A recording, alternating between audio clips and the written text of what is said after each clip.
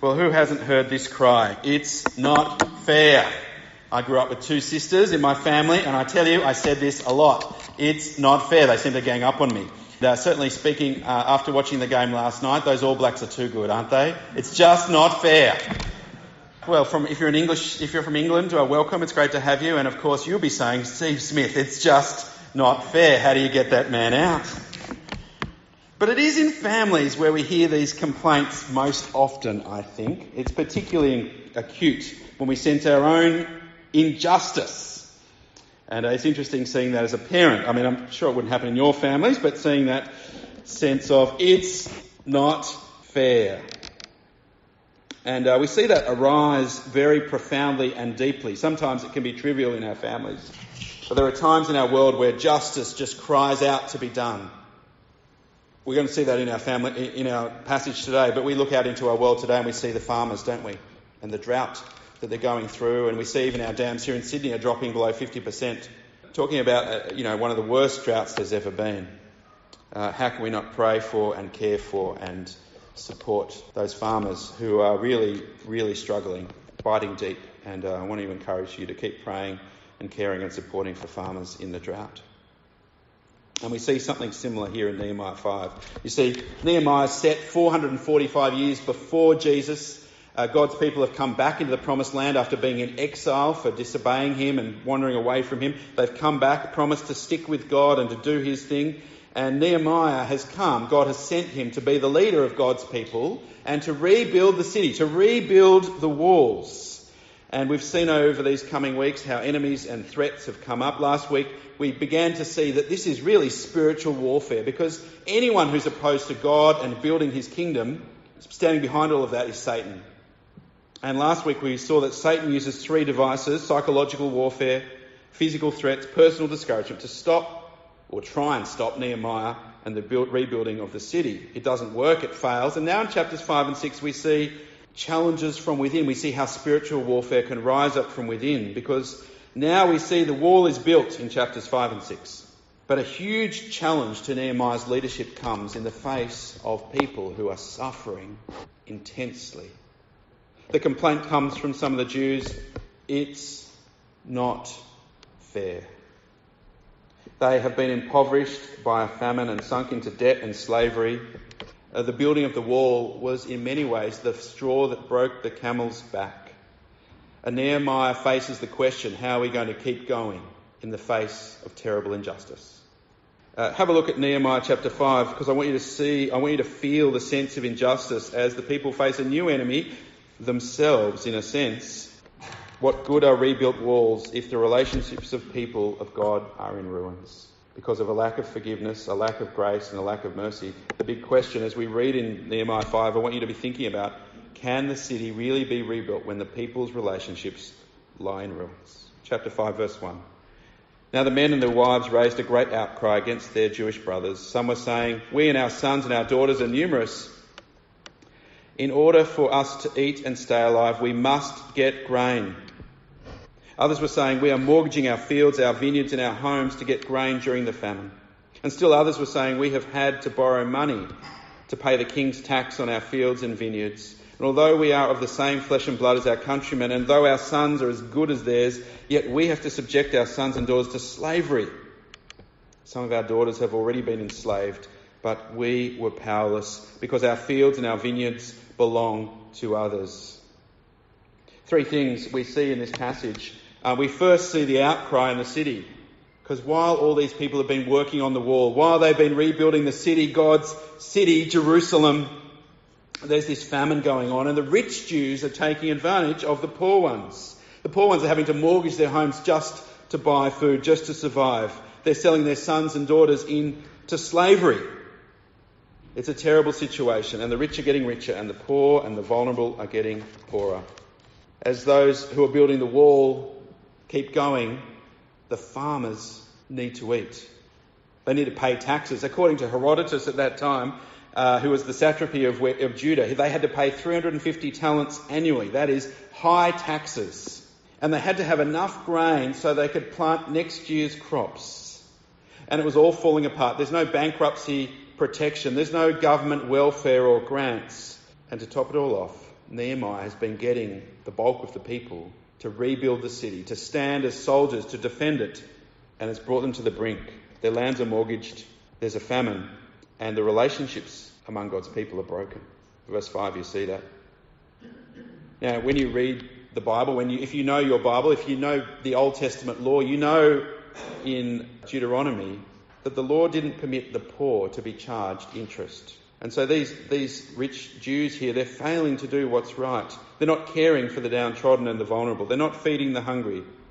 They weren't redeeming the Jewish slaves like they were supposed to. They didn't fear the Lord and his ways. And as Jesus would warn in Matthew chapter 25, he warns his disciples, when you don't care for your brother or your sister who is in need, you do not care for God, because God has a heart for the vulnerable, for the poor. And so the second thing we see is confrontation in the city. What's Nehemiah going to do? He gathers an assembly. In verse 6, he takes steps to address the issues. Verse 6, when I heard the outcry from these charges, I was very angry. I pondered them in my mind and accused the nobles and officials. I told them, you're exacting usury from your own countrymen. And so I called together a large meeting to deal with them and said, as far as possible, we've brought back our Jewish brothers who were sold to the Gentiles. And now you're selling your brothers, only for them to be sold back to us? They kept quiet because they could find nothing to say. What happens? Verse 12. After calling them to give it all back, they say, we will give it back. And we will not demand anything more from them.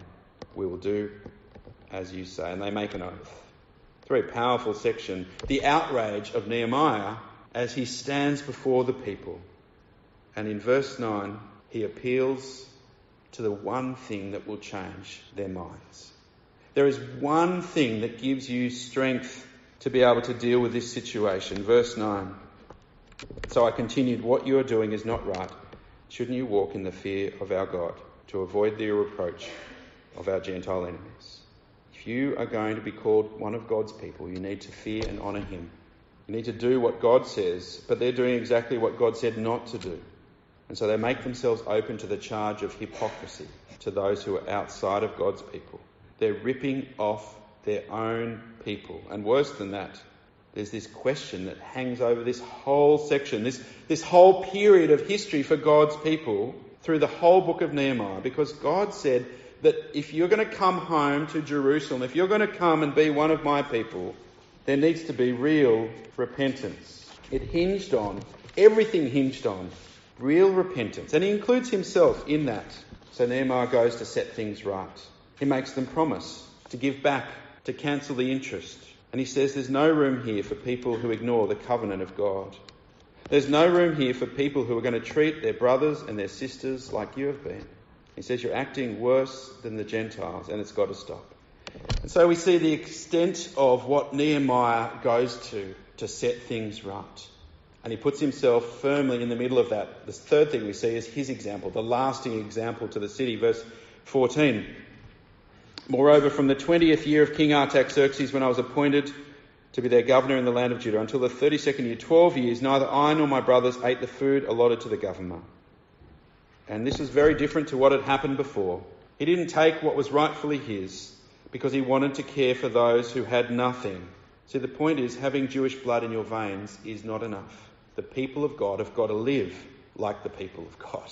And I guess in the end, it's the same for us. It's the same for you and me. If we want to be Christians, if we want to be people who bear the name of Jesus, we've got to live like Jesus. We've got to live Jesus' way, consistently seeking to honour God.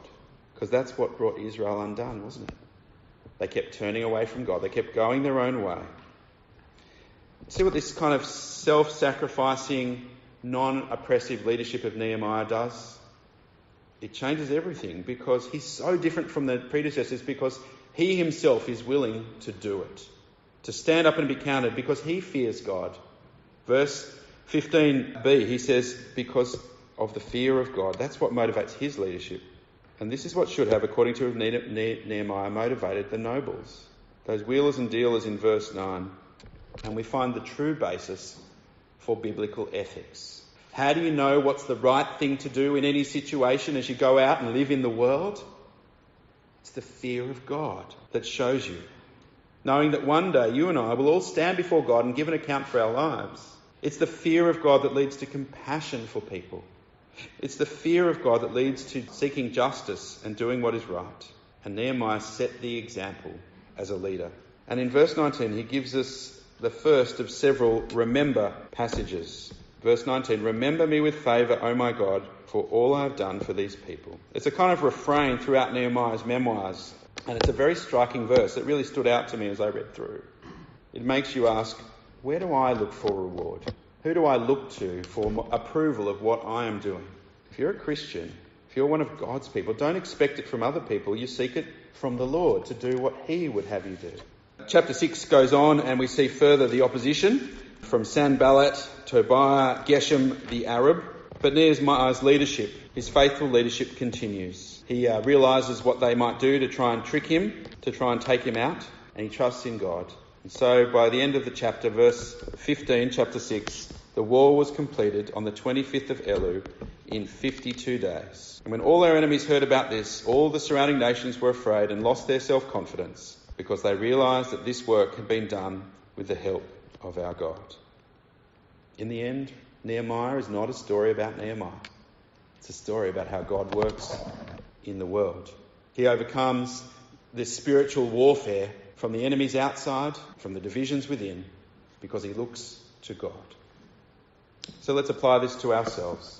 I think there's 4 things for us if we're going to think about what it means to live, to walk in the fear of our God. Firstly, it means real repentance. It's what it meant for them. It's what it means for us. Martin Luther, when he began the Reformation, nailed the 95 Theses to the door of the Wittenberg Cathedral.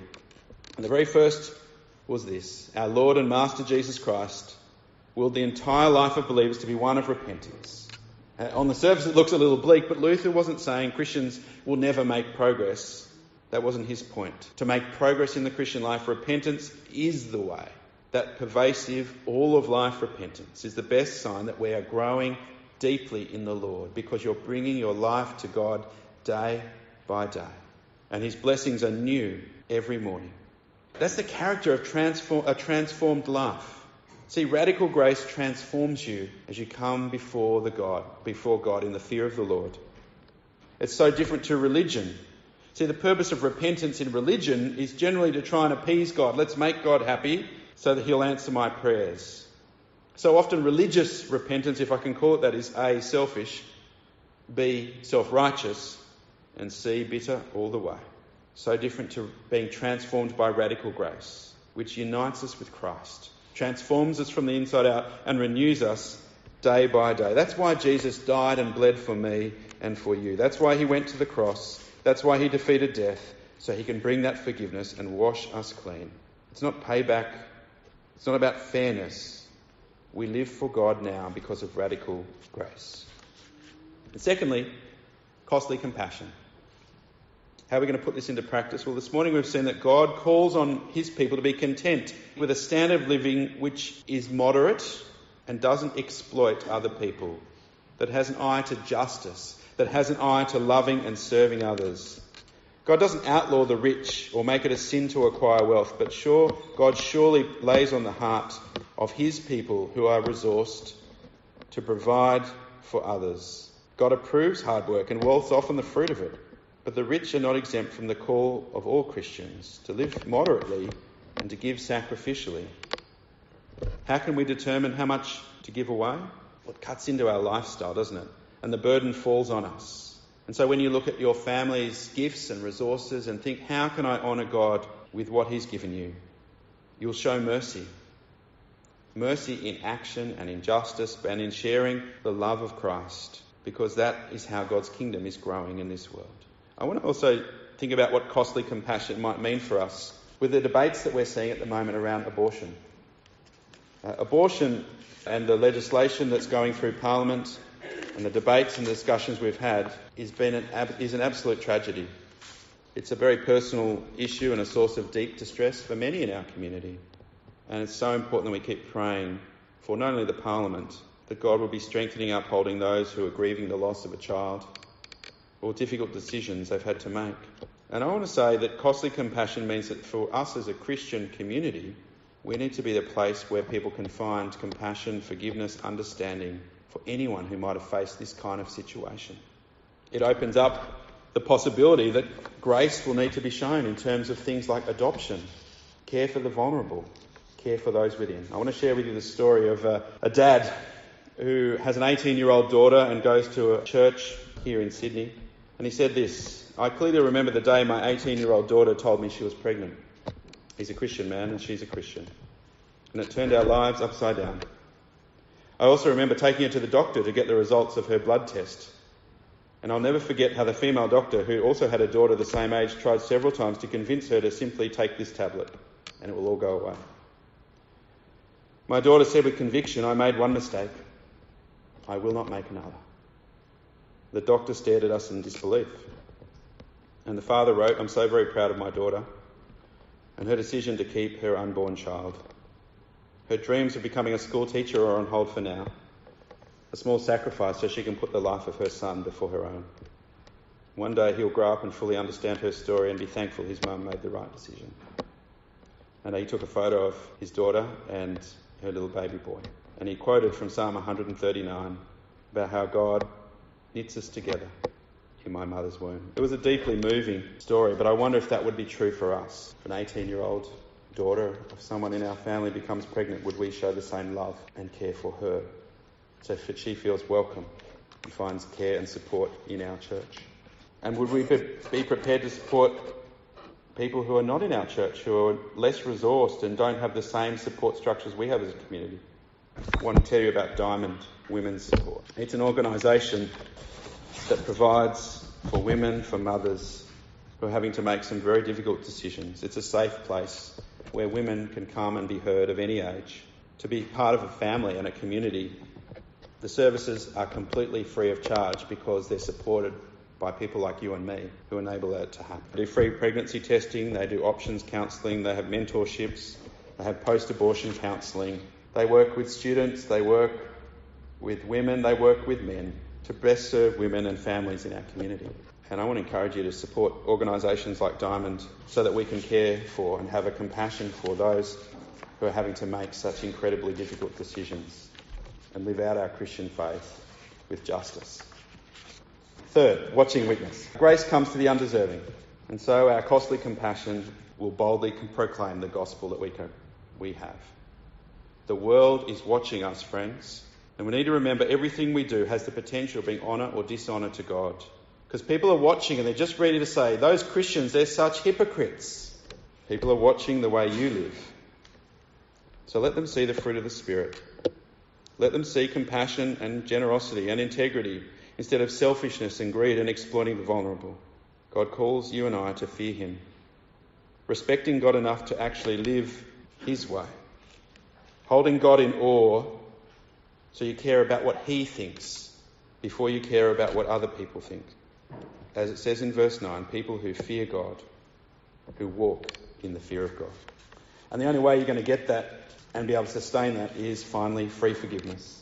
It means knowing to the depth of your being that Jesus has freely forgiven you because of what he has done and not what you've done. The great story in Les Miserables was Jean Valjean sentenced to hard labour for stealing bread. I love the story because the hardened convict, he comes to stay at the priest's house. He's the only one who'll take him in. But that night, once he's convinced the priest has drifted off to sleep, he gets out of the house with all the silver. The next morning, 3 police knock on the priest's door and they've got a tight grip on Valjean. They've caught him with all the silverware in his possession. They just need the priest to confirm and they'll lock him up forever. But the priest responds in a way that no one expects. "So here you are," he cried to Valjean. "I'm so delighted to see you. Had you forgotten that I gave you the candlesticks as well? They're silver like the rest and worth a good 200 francs. Did you forget to take them?" And Jean Valjean's eyes widened. He couldn't believe his ears. "Valjean is not a thief," the priest assured the policeman. "The silver was my gift to him." And when the police withdrew, the priest gave his candlesticks to his guests, now speechless. And the priest said, "Do not forget, do not ever forget that you have promised me to use this money and make yourself an honest man." And that was the life-changing moment for Jean Valjean, because free forgiveness is the sweetest gift of all. Think of the worst things that you've ever done, the hurts you've caused, the decisions you've made, the things you feel guilt and shame for. Think perhaps of those things you can barely forgive yourself for, and in the end, They're ultimately sins before God, but through Jesus, they can all be forgiven.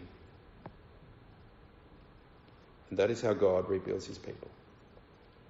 Amen.